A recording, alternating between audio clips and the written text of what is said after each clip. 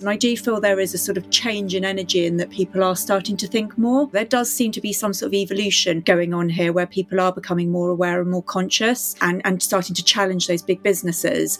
And I think we have to cultivate and grow that as much as we can. And I think that there is some sort of light at the end of the tunnel, basically. I can tell you a million things wrong at the moment and stuff that I want to tackle and things that aren't being done as they should be done. But I do think there is a change, and I think people are awakening. Welcome back to another episode of the Plant-Based News Podcast. With me today is a very exciting guest, Marisa Heath, the CEO of the Plant-Based Food Alliance. Marisa's career's trajectory has seen her leading projects with environmental policy at their heart. She has been a long-time policy advisor on sustainable land use, biodiversity, wildlife and animal welfare. For over a decade, Marisa has also served as a cabinet member for the environment, where she has used her expertise to develop government policy. She has been responsible for delivering plans and strategies to meet carbon targets in the county of Surrey, including countryside management, tree planting programs, new waste contracts and increasing biodiversity. In 2021, she founded the Plant-Based Food Alliance UK, a coalition of organisations in the UK's plant-based food and drink industry, united in their vision for a more sustainable, healthy and secure food system. With the aim of making the UK a global leader in plant-based food and drink, the Plant-Based Food Alliance provides a voice for the growing plant-based sector in the UK that helps to improve public health and to realise the government's environmental goals. I am very excited to be talking to her today about her personal mission as an environmental policymaker, her aims for the Plant-Based Food Alliance and all things plant-based. This is the Plant-Based News Podcast. I'm your host, Robbie Lockie. As always, if you like this episode, please don't forget to comment, like and share. And if you're on Apple Podcasts, please leave us a review. It really helps get the message out there. Let's get to the episode. Thanks so much for joining us on the PBN podcast, Marisa. Great to sit down with you. Really excited to be here, Robbie. I'm really grateful to have the space to talk about the work I'm doing. Well, before we dive into all the amazing things you've been doing with your life recently, let's go back in time and tell us your plant-based or vegan story. How did you discover this lifestyle and where did it all begin for you? So I grew up in Indonesia and I was really connected with animals. They just with us all the time and things. So I was always really empathetic towards animals' plight. So I started working. I was actually working in defence and I saw an opportunity to work in animal welfare within Parliament in this group called the All-Party Parliamentary Group for Animal Welfare. So I started my story on an animal welfare pathway. I became vegan 12 years ago and it was all to do with animals. But then I started learning about nutrition as well. I did a diploma in nutrition and I got really into training and also did a personal trainer qualification. And it all just connected. And I just sort of thought, this is amazing. It's exactly the right thing to do. So 12 years ago, it was quite early days. I mean, there's people who've been vegan a lot longer, but it was those days where it was more difficult than it is now to find some of the great products we've got available. And then as I've gone along, I've just sort of seen how it connects into everything else, the environment, sustainability, all of those sort of things that matter to me so much and the reason why I work in public policy. What was the pivotal moment for you with regards making the switch? Because, you know, some people are born vegan, some people are born vegetarian, some people are born omnivorous into an omnivorous family, and it's a sort of slow process. Was it an instant thing for you to make that switch when you found out enough, or was it very slow? It wasn't. And it really shocks me looking back that I missed so many things. I was vegetarian for ages and feeling quite like I was doing the right thing. And then part of my work in animal welfare was that I needed to understand what was going on. So I was going to abattoirs, on farms, all of this kind of stuff. I'm advising politicians, so I needed to know how it all worked.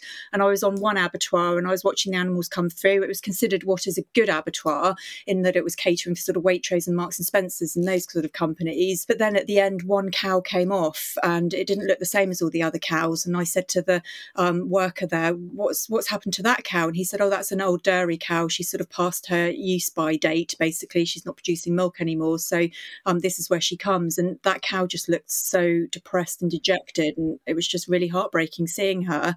And I went home that night and started the research. And that's what turned me. Literally that day, I stopped taking any sort of dairy products and things. And yeah, it flicked the switch. It's amazing. I speak to so many people who have these kind of aha moments, these light bulb moments, and it usually often involves a single individual that was the catalyst, a single cat or a dog or a cow or a chicken or a pig. And I find it so fascinating that, you know, we build this awareness within ourselves, this realization that something needs to change, and then we meet an individual or we cross paths with an individual, an animal that is in some kind of situation. Myself, it was a cat. You know, they were killed in an accident on the road, and it triggered that awareness. But it was almost as if it was fated, because I had experienced all this awareness building, as you said, you research and learning and reading and absorbing information, but then a sort of a pivotal moment appeared in your life and created that junction where you headed off in a specific direction. Do you ever sort of feel, as you just said, like confused and frustrated why you didn't spot it earlier? I mean, do you ever sort of question why that is? Because I'm interested in that, because I like like yourself, probably consider yourself a very compassionate person. You were vegetarian for a reason, but how is it that we just didn't connect the dots sooner? I'm very frustrated with myself over the years. And I know we can't go back in time, of course, but there's always that big question, what did I miss? Do you think it's just a case of education? There's just not enough? I was working in animal welfare from 2006. So I'd been working in that environment thinking it was okay. And I think a lot of it comes down to the messaging, because the kind of clear messaging is, I'll be vegetarian because I don't want something to actually die. And with a cow or a chicken, you think, oh, but they're not dying, are they? Well, yes, they are, because the calves and all of the sort of of a dairy cow that goes to create that milk, you sort of miss that trick. And I think many people miss that.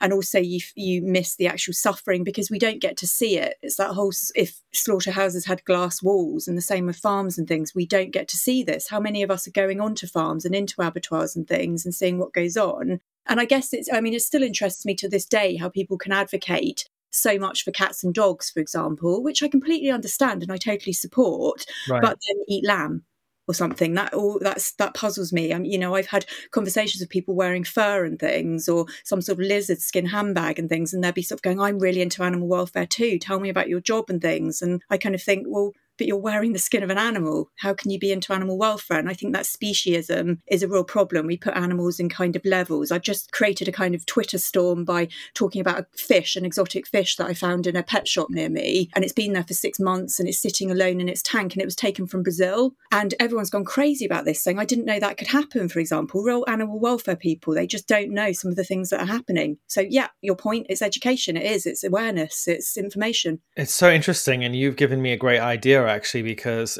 in a pet store here near where I live in South London, there's this lovely little bird who's pecked off its feathers, and apparently they've been living in that cage for 15 years or something like that. And the owner says, this is normal, this is the way the bird is. But I personally don't believe that. I believe that an individual like that, just like a human being, in the right conditions will blossom and flourish as an individual. But in a cold and dark cage in the corner of a forgotten pet shop in the middle of nowhere, that animal doesn't have an opportunity to be their best selves.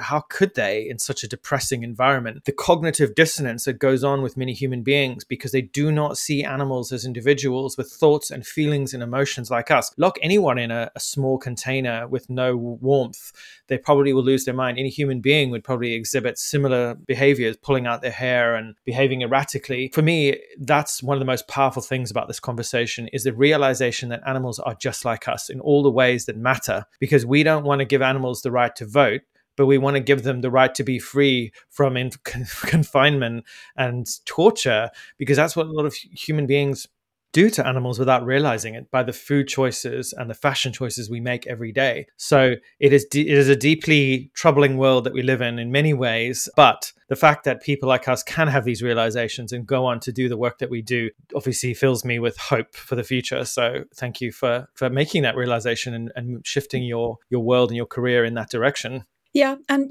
people accuse me of being emotive when I said that the fish looked depressed. That was the industry's kind of attack on me. Don't put these emotive tweets out. It looked depressed, and it probably was depressed. Why can an animal not be depressed or happy? Because they don't see the animal as an individual, do they? They see fish as an amorphous mass of commercial flesh that can be marketed. They don't see each individual. And that's the interesting thing. When you start to see animals as individuals, when you see them with their own unique inner worlds, you start to realize the importance of conscious and sentient beings. That sentience is a priceless gift, that it's our world, our planet, and to get all philosophical, it's potentially one of a kind. We have no idea whether Earth is unique or not out there in the cosmos, but can you imagine if Earth is unique and there's nothing else like it?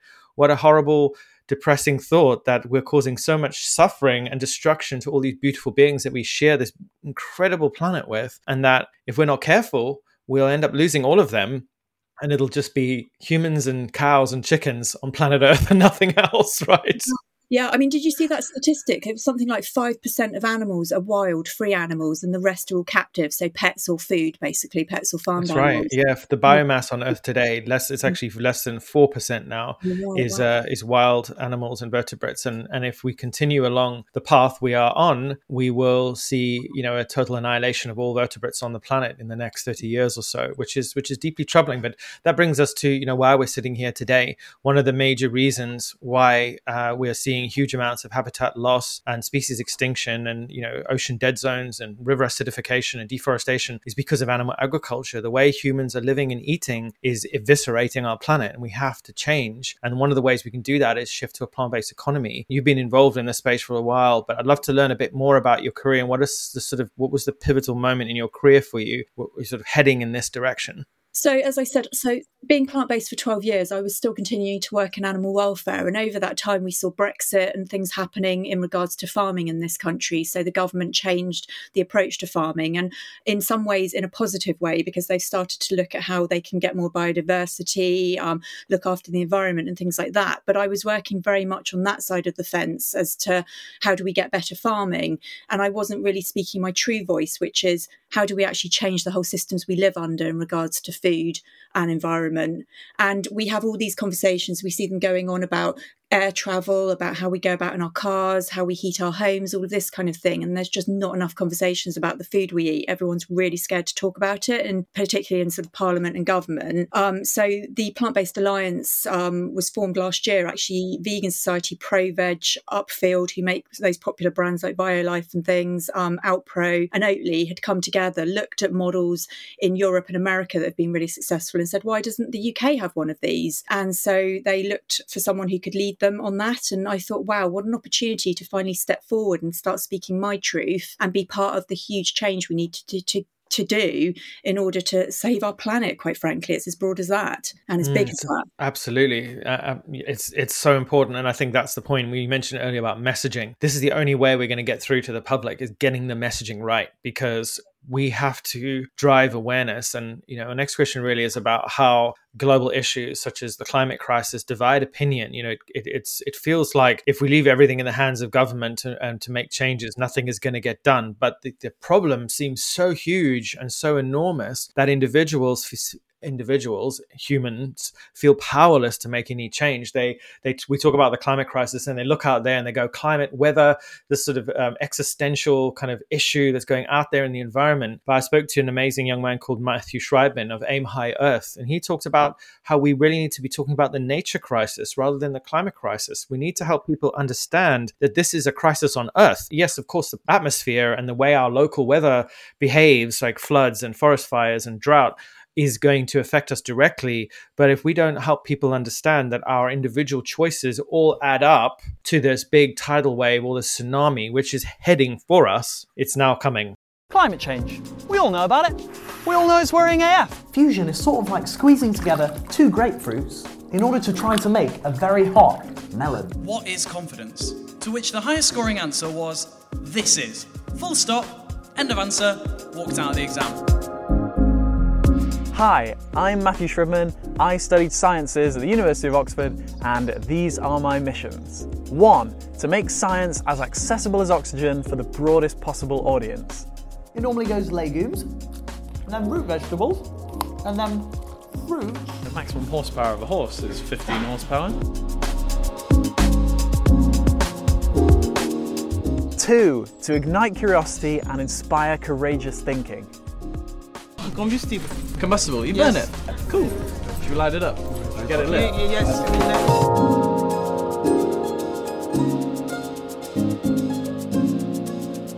Logging an area, they're then converting it to eucalypt, which is a more faster growing. It's all eucalypt, what we walked through, isn't it?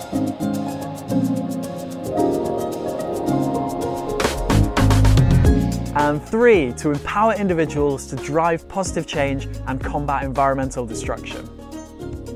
In 2015, the UN announced the International Year of Soils. Remember that? No. That's barely enough to absorb the last 1 hour of global emissions. We need a lot more trees.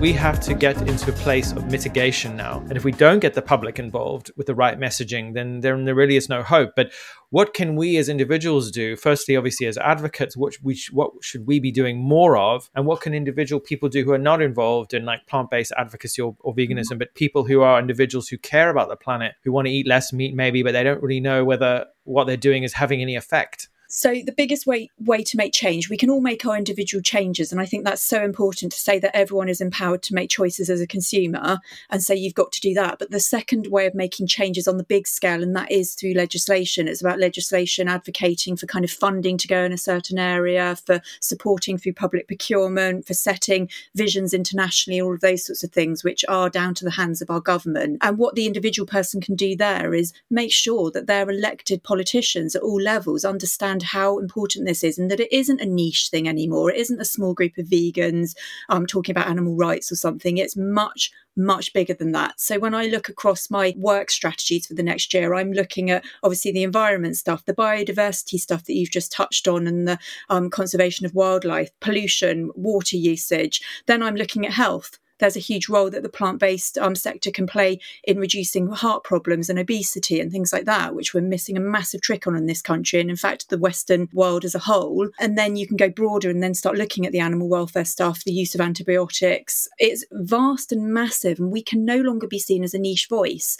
We are a central voice in the solutions here to how we tackle those problems as the plant-based people, basically, all of us, whether individual or coming together as an alliance. So for my alliance, I can go into government and I can say, I've come up with a clever plan. I can help you solve this, that, the other. If they don't listen to me, I have a problem. And that's where I need the individuals, our plant-based community, our people who care about this, to say it does matter and to raise their voice. Social media, writing to their politicians, talking about it, telling friends about it. We have to, this moment right now in 2022 is absolutely huge for us because there's so much change going on. We're having a white paper delivered in March on the future of food in the UK, and how they are going to sort of source and manage food security, sustainability, all of those sorts of things. And there's a big chance that plant-based won't be mentioned very much in that. And that would be a big opportunity missed. This episode is kindly supported by our friends over at Nuzest. Nuzest are the creators of Clean Lean Protein. It's powerfully plant-based and complete with all 9 essential amino acids. It's a natural source of iron and encourages recovery, vitality, and muscle repair. From seed to tub, they only use the ingredients you need and the cleanest processing required to bring them to you. I love this product. I use it in smoothies. I make muffins with it. It is fantastic, and my favorite flavor is strawberry. So if you like the sound of this product, please check out nuzest.us/PBN20 to get 20% off your first order.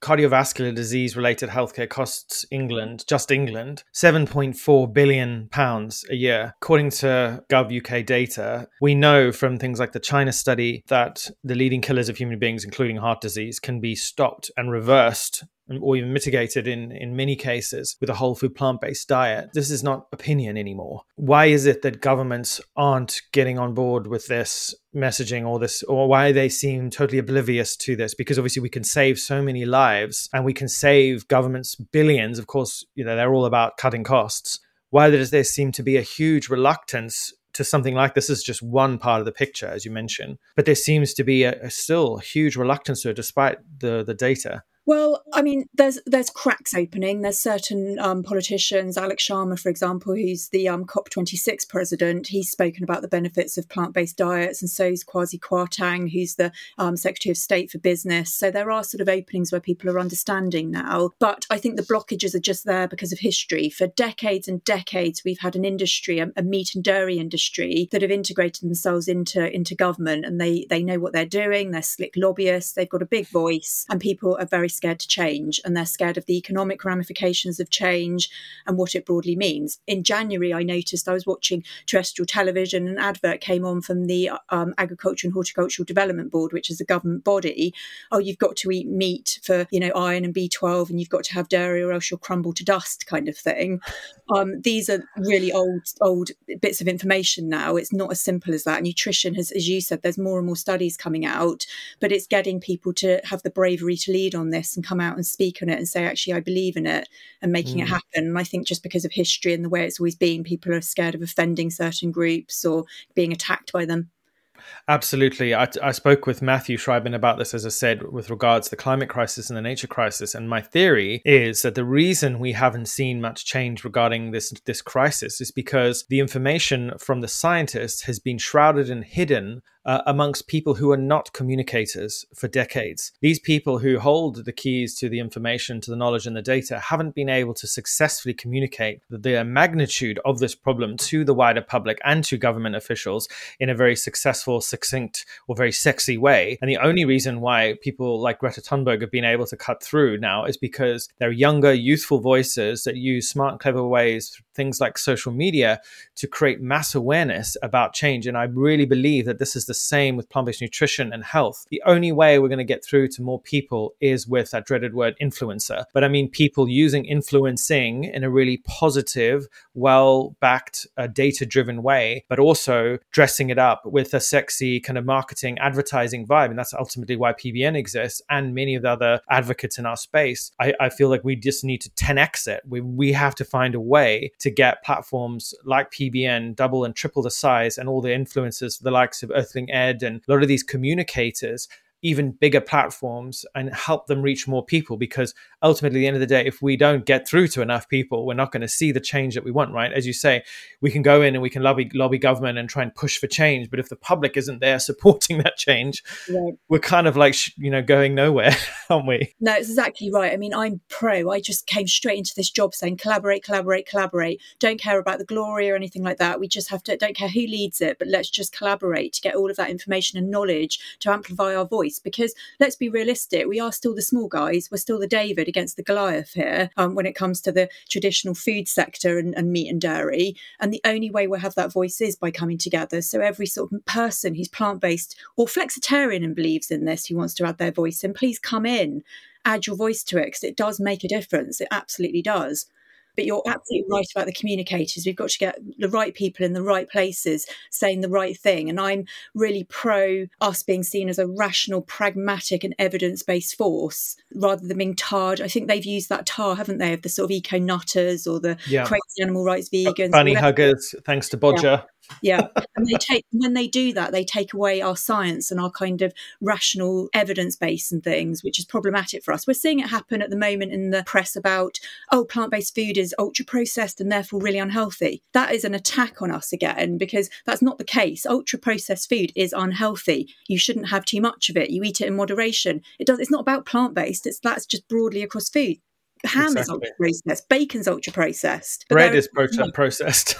Yeah, no, bread is, you cut a tomato up and it becomes processed. So they're attacking us all the time, trying to take away that credibility and that evidence base that we are building. The scientists and the nutritionists and things are there. We just need to turn this into, as you say, sexy communications that gets listened to. All right then, let's see what's on TV. We've all got a lot on our plates right now, but here's something you'll want to make room for. The story of a food so natural, it takes the rain from the sky and the plants we humans cannot eat and turns it into something wonderful.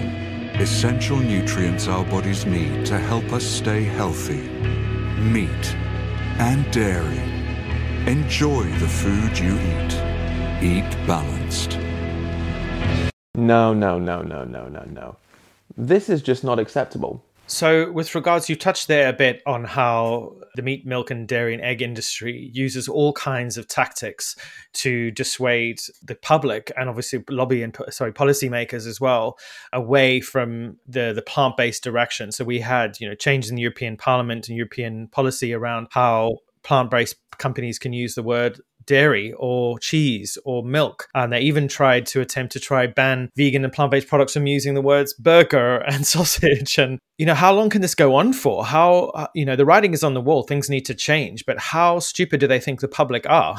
Well, I don't believe anyone goes into a supermarket and accidentally picks up a plant-based burger and goes home and says, damn, I meant to get the beef one or whatever. I don't believe that happens. People are a bit, more intelligent than that. And they're placed in different areas generally anyway. So I think that's just a sort of, again, a distracting way of getting us off from what we're trying to achieve, but it is still going on, because I know the European countries, lots of European countries now separately, individually, are looking at this labelling issue, for example, and challenging it. So it hasn't gone away. I hope it doesn't come to the UK. I hope our politicians are more sensible than that. But again, it's a distraction from the bigger issues. Who cares what the name is? We're dealing with an environmental catastrophe in front of us, a biodiversity emergency, any of those sorts of things, huge, huge problems in front of us. So we've got to look at the bigger issues. Absolutely. I think, the only way that we can get through to people is to figure out a way, as I said before, to develop the messaging and create a sense of urgency. But at the same time, obviously not alarming people too much, because it's a bit like a sort of an alarm system, isn't it? If you go too far into the system as such, into the sort of minds of people, it triggers this alarm system. Obviously, we're also playing with economic incentives here and it really just frankly greed.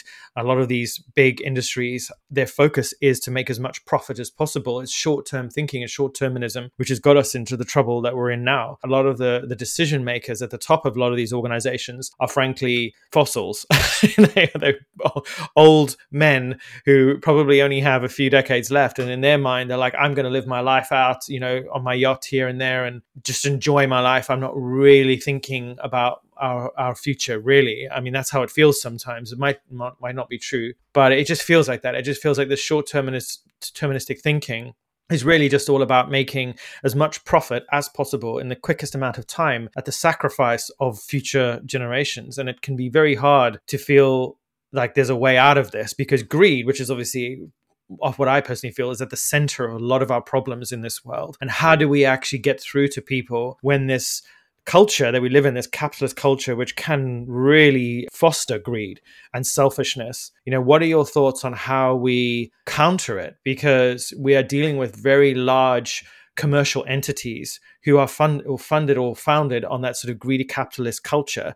Do you ever see a way in which humanity can sort of move away from that kind of thinking? Well, I think there's two ways. One is the government legislation way, where you force them and you kind of say the values are in the things you show in regards to sustainability and both animal and human welfare, all of those sorts of things. So you can have a legislative system that helps you do that. But then there is also the fact that we've been through the strangest time, haven't we, over the last few years? I mean, we've had COVID. We watched the withdrawal from Afghanistan last year, which was really awful to watch. And then we've now got the Ukraine war going on and things. And I do feel there is a sort of change in energy, and that people are starting to think more. Look at the widening of flexitarians, vegans and vegetarians, for example. There does seem to be some sort of evolution going on here, where people are becoming more aware and more conscious and starting to challenge those big businesses.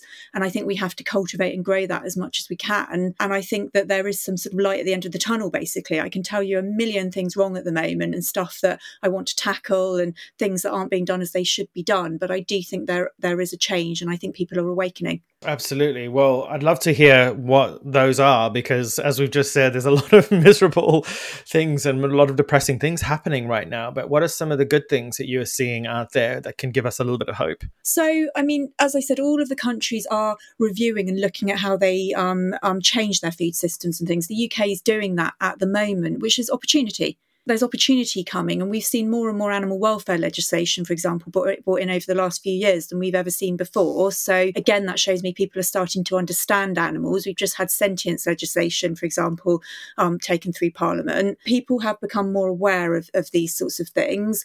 I think businesses, we've seen the likes of Unilever and Nestle. Unilever in particular come out and say we're going to really make a drive towards creating more plant-based foods and thinking more about our sustainability. And they've been criticised quite heavily for it, actually, by some quarters, but they're carrying on going and pushing forward with that. So I see that as a good sign. Of course, they're still a commercial and massive entity, and people's feelings are very mixed about those big companies, but they're doing something. We've seen the growth of lots of small businesses and companies, and I think there's more opportunities for them coming through, which is great, because that offers choice and the ability to grow the plant-based sector. I think that there are small changes coming and there are opportunities to make bigger changes. And these alliances, I started the alliance at the end of October last year, and now we have an international group of alliances: America, Canada, China, India, and us, and the EU alliance, which just shows in each of these countries things are happening. People are getting organised. They're coming together. We're not sitting back passively anymore.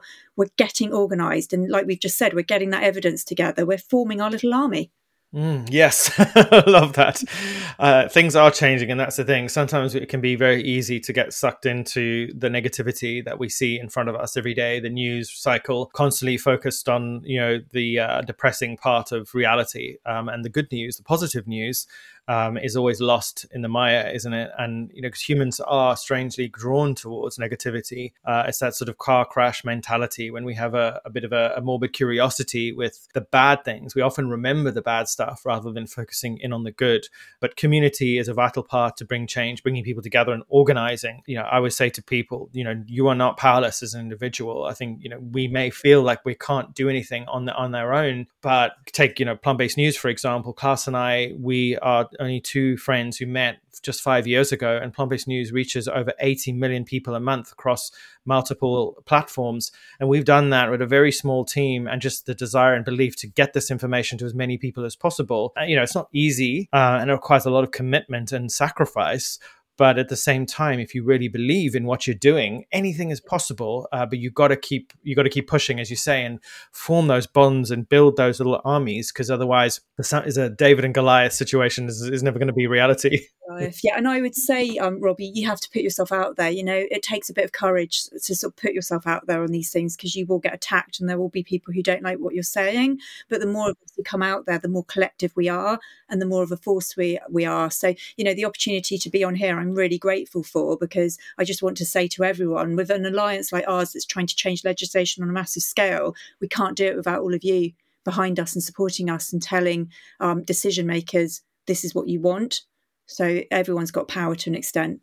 Absolutely. So turning nicely on to the Plant-Based Food Alliance, what exactly is it and how will it function? What will its role be? So basically it's formed of companies, plant-based companies and NGOs who want to work in the space of advocating for plant-based food companies and the growth of the sector. And we are there to come up with policy and to interweave our thinking into government policy. So when they're doing a big piece of work about what does the future of food look like, we need to make sure we're there with all of the evidence about the growth and potential economic scope around the plant-based sector. When they're talking about health, we need to be there with all the evidence around the benefits that we spoke about earlier to do with obesity and heart disease and things. So basically, we are there to lobby government and to say, do not ignore us in these huge conversations. All of the other farming groups and food groups have a seat around the table. We want our seat too. So we work predominantly on putting together policy and just trying to create a united voice of the sector.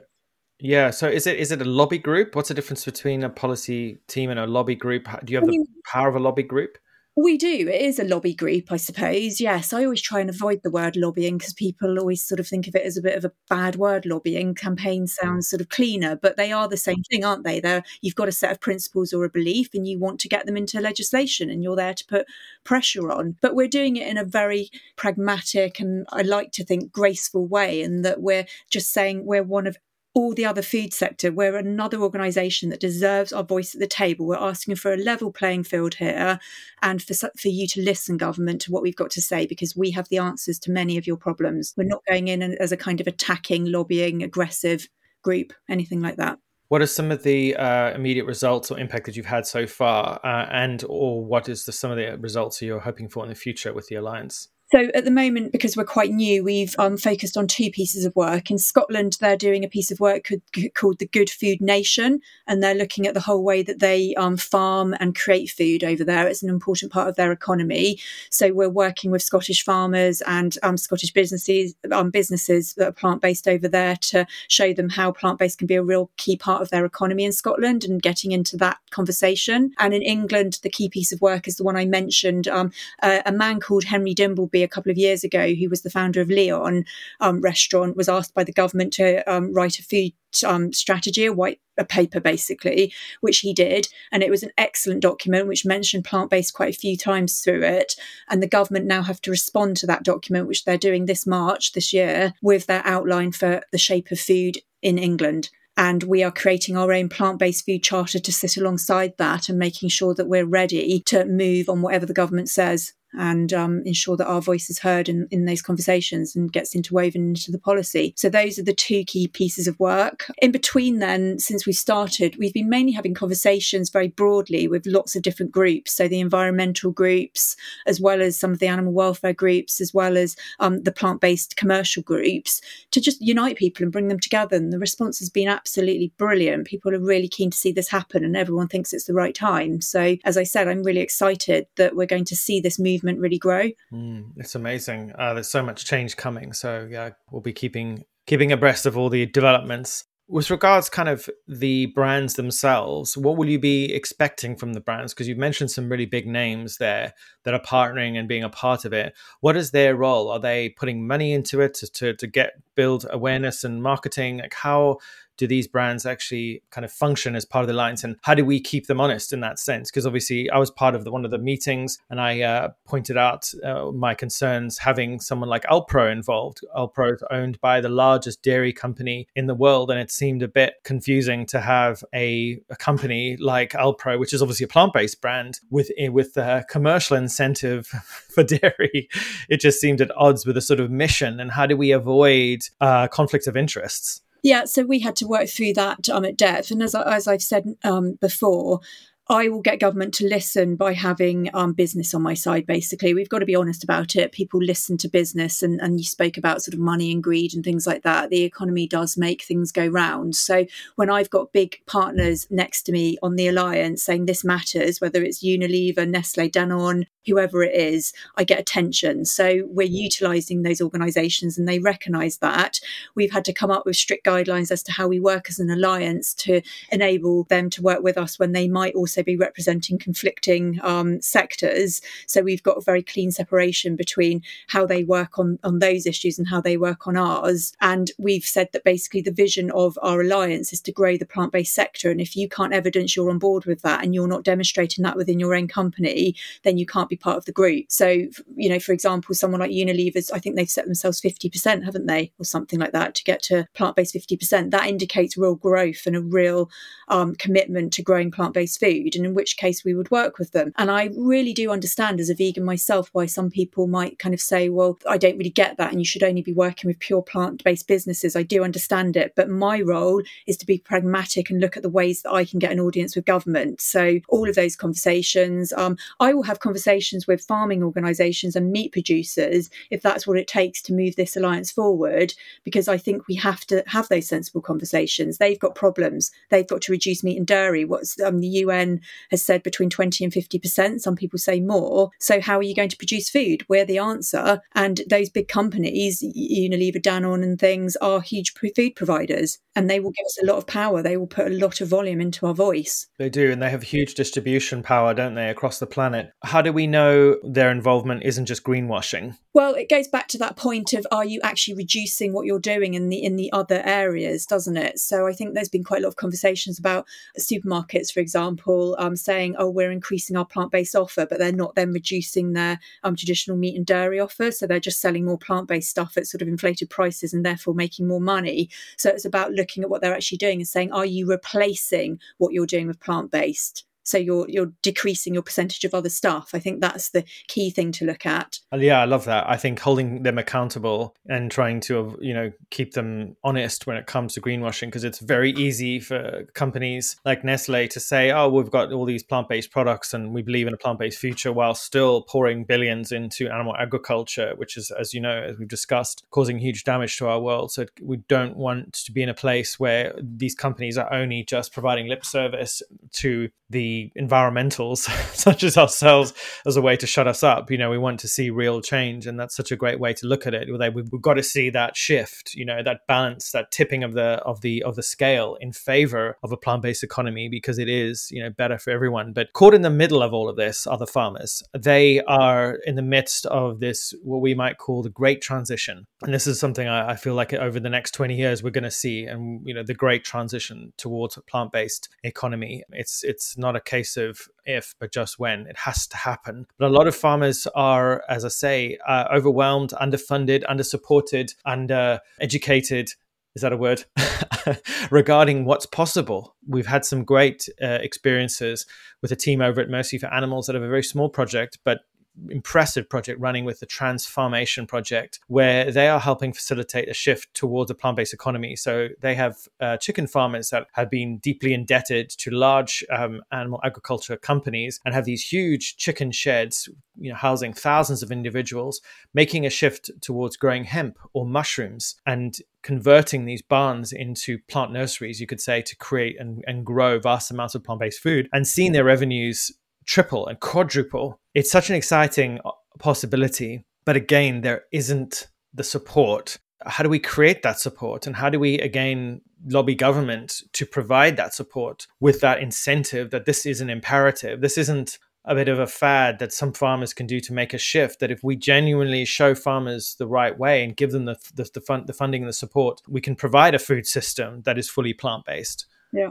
So, I mean, that's one of our main objectives, because obviously government in the UK have just changed the whole mechanism around farming funding. So there's things called transition funds, where they will help farmers move to different models and ways of doing things. So there's an opportunity here if you can get the examples. Now, farmers want to do good farming. I meet a lot of farming, and most of them would like to do the right thing. So if you can show them how to, they will, and they just need that support. And that's where the government should be sort of helping them by saying, here's the funding to help change your systems if you need new infrastructure or new buildings to do things. And there's different models you can look at. I mean, farming as it stands, most farmers aren't making money or a lot of money from farming. And that's why that kind of density thing, the more you do, when you move into mass farming, then it becomes more profitable. And that's the sort of part where it starts getting sort of horrible, doesn't it? Where you're doing intensive farming, and most farmers would prefer not to do that. So we've got to come up with models. We've got to show them how to get more value out of what they're doing. So if you're a farmer and you're growing oats, but you also have the infrastructure to make that into milk, and you increase your value from growing those oats, for example, there's more money in doing that. And there's a lot of new technology that can be used to utilise, that transition funding, basically, that they can bring in new technology into their farms to help them cultivate crops and things more. So I think we've just got to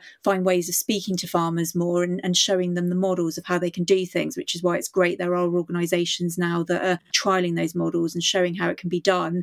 And also thinking about farming being done differently. I know it's really expensive, but vertical farming, for example, which Holland's been very successful in, we've got urban areas where people are so disconnected with their food, and you can use old buildings, office buildings and things like that, and start doing farming in smaller areas, going upwards and things to create more plant crops. And I think that as well offers some really interesting ways for people to sort of become urban farmers, if you like, and do farming in a different way. Because at the end of the day, we've still got a population we need to feed, and we want to try and get food security and not be importing food from abroad. So all of that kind of, there's so many things to look at. It's absolutely huge. And so, as I keep saying, so many opportunities. There is so many opportunities. We've all got to work together to make the shift. Self-sustainability, I think, is such an important word to think about right now, especially with the current war going on between Ukraine and Russia. We live in this fragile world where things can change on a coin, right? There's so much that can shift away from us in an instant. The pandemic, the violence that goes on between countries. If we don't build a sustainable food system that's local,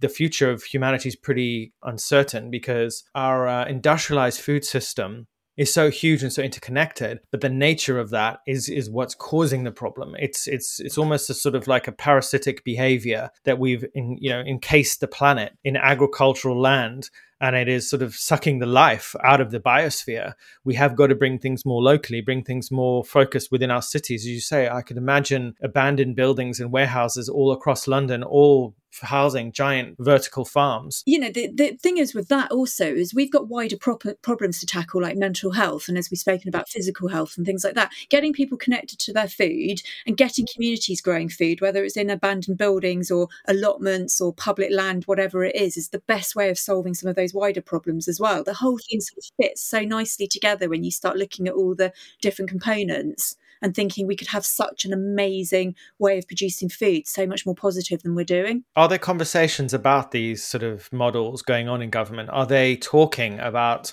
finding solutions to bringing growth of food more locally?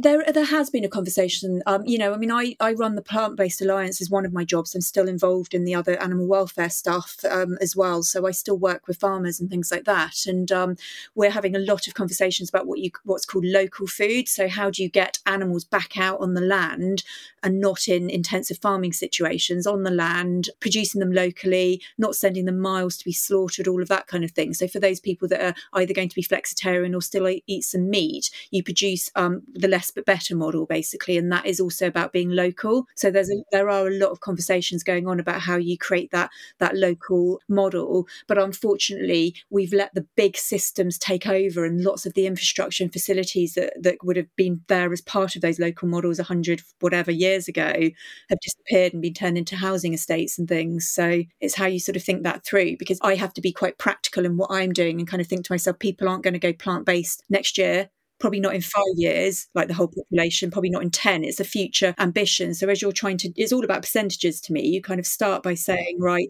so get rid of 20%, 30%, 40%. You go along with that. But how do you make sure those remaining percentages are local, UK, outdoor, all of those things that make it better? And there's so many things that we can grow in really cheap and easy ways. Even in our own homes, things like sprouts, for example. 10 years ago, I would have no idea that I could grow sprouts in my kitchen and that it's this really, really nutritious food, lentils and chickpeas and pumpkin seeds. And it's so easy. All you have to do is take a jar, wash the seeds, put them in a jar, strain it, turn it upside down with some holes in the lid, and then let it sort of sit for a few days and then water it every couple of days to keep them moist.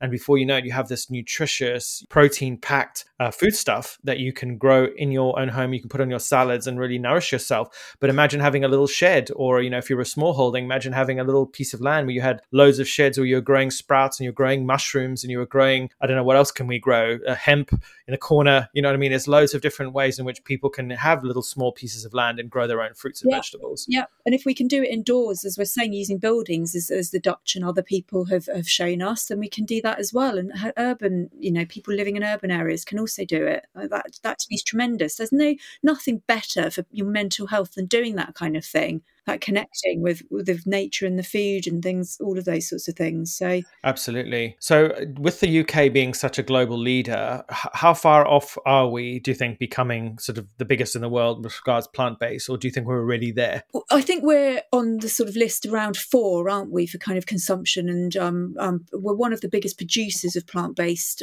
products. So we are there, but there's competition now, and that's another role for the Alliance, working with the European Alliance and the American Alliance and things, is to drive that competition and kind of say, quick, Holland's moving ahead or Israel's doing this, and to kind of create that competitive drive for governments to think, let's be the leader in this, because a lot of it also comes down to the research and innovation. So how do you get flavours? How do you use different products? Did you know there's 300,000 plant species and we only eat 20,000 of them?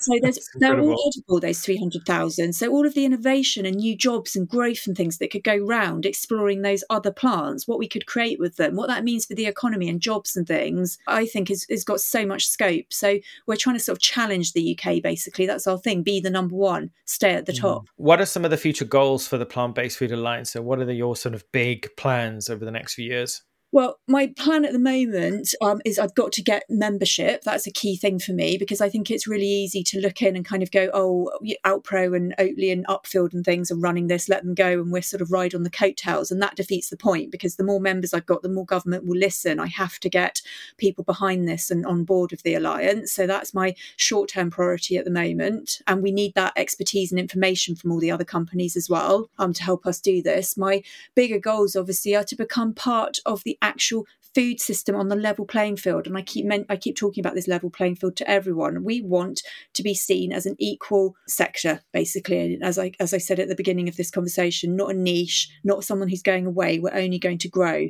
So we want to be respected and listened to and included in all of the policy conversations that I've mentioned throughout this conversation. That's my ultimate objective. But also we want to see outcomes in terms of the government's food strategy and the work they're doing. Eco-labelling is likely to become an issue as well going forward. So we need to have a strong voice in there and get the right outcomes for our sector. And just to be seen to represent the plant-based in a really positive way. We'll be going to events, we'll be speaking wherever we can speak and really banging the drums. Well, it's a very exciting time, and I'm glad and excited and happy to be a part of the Alliance. We definitely need to find ways in which we can amplify and boost what you're trying to do on PBN. So we should definitely have a brainstorm session at some point and work out how we can, use the power of PBN and what we've built to get the message and what you're trying to achieve in front of more business owners and leaders in the movement with regards advocacy, but also innovation and tech and all that too. So I know there's got to be a ton of people out there who follow PBN who would love to be a part of the Alliance once they understand what it means. People are obviously so busy in their lives, running their businesses, looking after their families. When new things appear, unless it really has a compelling narrative, it's quite hard to get people to stop and listen. And we see this every day when we have brands come to us and they say, oh, please support us, please talk about our product or service on Plant-Based News. And I say, oh, we could do that. But when we build campaigns and we want to build awareness, it's so important to have a clear plan. You guys clearly have a plan. So I'm really excited to find a way in which we can integrate the Plant-Based Food Alliance into PBN in a really meaningful way, so that we can try and get it in front of a lot more people and really support you in a small way or big way or whatever we can do. So I'm excited for the future. That would be great. Really, really grateful for that. Absolutely. That's all we want to do. And we're here to work for the plant-based sector, and everyone's part of that. So amazing. Well, before I let you go, Marisa, I always like to ask my guests this one final question. And since you've listened to the podcast, you know what's coming next. If it was just you on a desert island and you were there with a pig, and I gave you one vegan dish, one book, and one music album, what would you take with you? Well, I'll do the music album first because Prince, probably 1999, but anything by Prince, because I just love Prince. So it would be Prince with me. Party over, out of time. So tonight, party like it's 1999. Say it one more time. 2000, party over, out of time. Yeah. So tonight, party like it's 1999. We're gonna fly.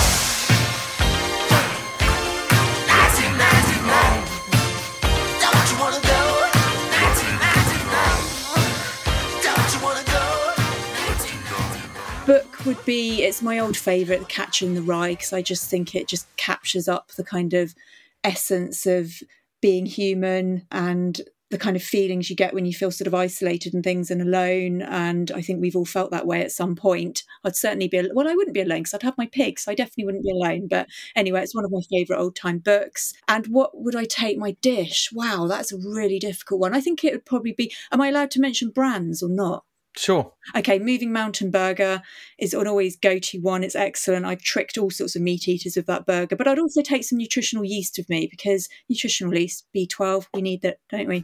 Good choice, Marisa. Thank you so much for joining us on the PBN podcast. What a pleasure to sit down with you. Thank you so much, Robbie. I've really enjoyed it. Thanks for joining us, everyone. I'm your host, Robbie Lockyer, and this is the PBN podcast. We'll be back next time with more veganism, food, fashion, animals, and everything in between.